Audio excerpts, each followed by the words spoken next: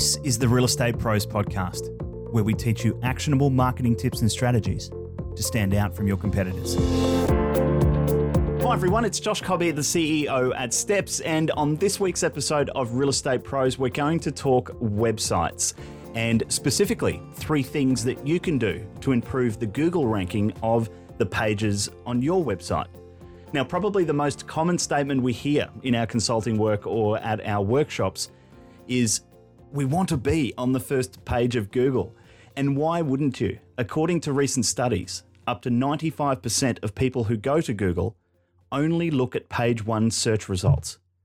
So if your business isn't there, your chances of being found in a Google search are, well, pretty slim. Just ask yourself, when was the last time you visited page 2 of Google search results? Recently, the team from Moz released their 2017 Google search ranking factors for local businesses. It's an annual report to help businesses understand what drives local search results and what they should focus on to increase their rankings. We're not talking about the ads at the top of Google. We're talking about the organic search results that appear just below those paid placements. Remember, when you stop paying for a Google ad, you cease to exist at the top. That is, unless you're paying attention to your organic search rankings. That's what this report and this episode of the show is all about. It's important to accept that Google make changes constantly to how web pages are ranked in their search results. So staying on top of these changes with reports like this one from Moz can make a significant impact on your business, both in search rankings and revenue for your business. According to the report by Moz, one of the search ranking factors gaining the most traction is proximity to a business from where someone is performing a search on Google. Meaning, if you're standing in Paddington in Sydney and you do a search for the phrase real estate agents, Google will serve you the most relevant search results for where you are. The results are even more accurate on a mobile device, as Google knows exactly where you're standing at any given time. Granted, if you have your location settings turned off on your phone, it's a little bit harder for them to pick your exact location.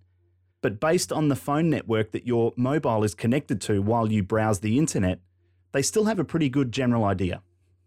In some cases, the number 1 search result for the phrase real estate agents could be realestate.com.au's list of agents in your area, in which case your business is going to be one of many on the list.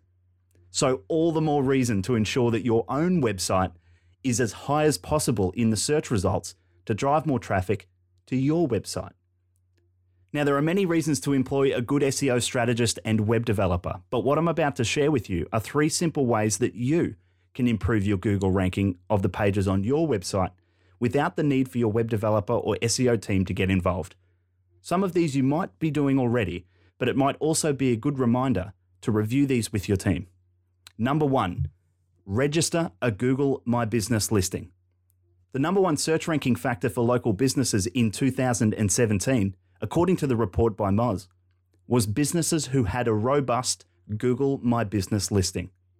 Google My Business is a free and easy to use tool for you to manage your online presence across the Google platform, including their search results and maps. By verifying and editing your business information, you can both help customers find you and tell them the story of your business. You also get access to a dashboard where you can manage your Google reviews, photos, contact information, and business profile.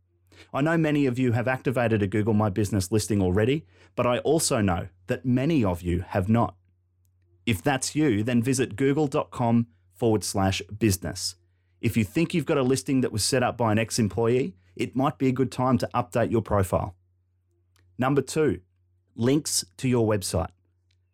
The second most important search ranking factor in Moz's 2017 report was websites that have a high number of other credible websites linking to them. For those of you who are well versed in SEO or search engine optimization, you know how important credible backlinks are to the authority of a website. For the rest of you, this isn't just a task for the wizards of the internet.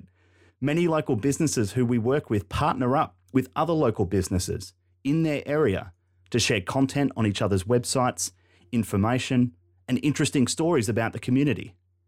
Collaborating with other credible businesses in your local area in the eyes of Google is a major factor in how well your business will rank in their search results. Number 3, reviews. We collect them in real estate more than just about any other industry that I know of. And with the rise of online ratings and reviews websites, it's never been easier.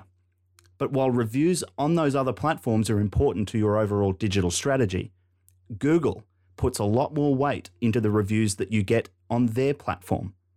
The downside of this is that your clients will need a Google or Gmail account to leave a Google review for your business. But if your ranking on Google is important to you, my tip is to put Google reviews at the top of your priority list when it comes to getting your clients to leave you a review. To make it easy for your clients to leave a Google review, we've included a link on our website which will show you how to create a simple one-click review system for your clients. Just visit the show notes for this episode on our website. So there you have it, 3 simple ways you can improve your Google ranking. But before we wrap up, it's important to point out that when you're working on SEO strategy with your SEO team or your web developer, the plan and the deliverable can be quite a bit more comprehensive than what we've spoken about today. But by actioning these steps yourself, as soon as possible, it will put you well above the average agent or agency in Australia. Did you find it helpful? I'm keen to hear your thoughts. Leave a comment or question wherever you're listening or reading this episode, and be sure to share it with anyone else in your team who might benefit as well. And until next time, I'm Josh Cobb. Thanks for tuning in.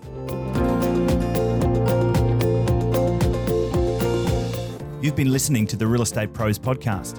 If you'd like to go deeper with your marketing this year, visit digitalmarketingessentials.com.au to learn about our popular upcoming workshops. And until next time, I'm Josh Cobb. Thanks for tuning in.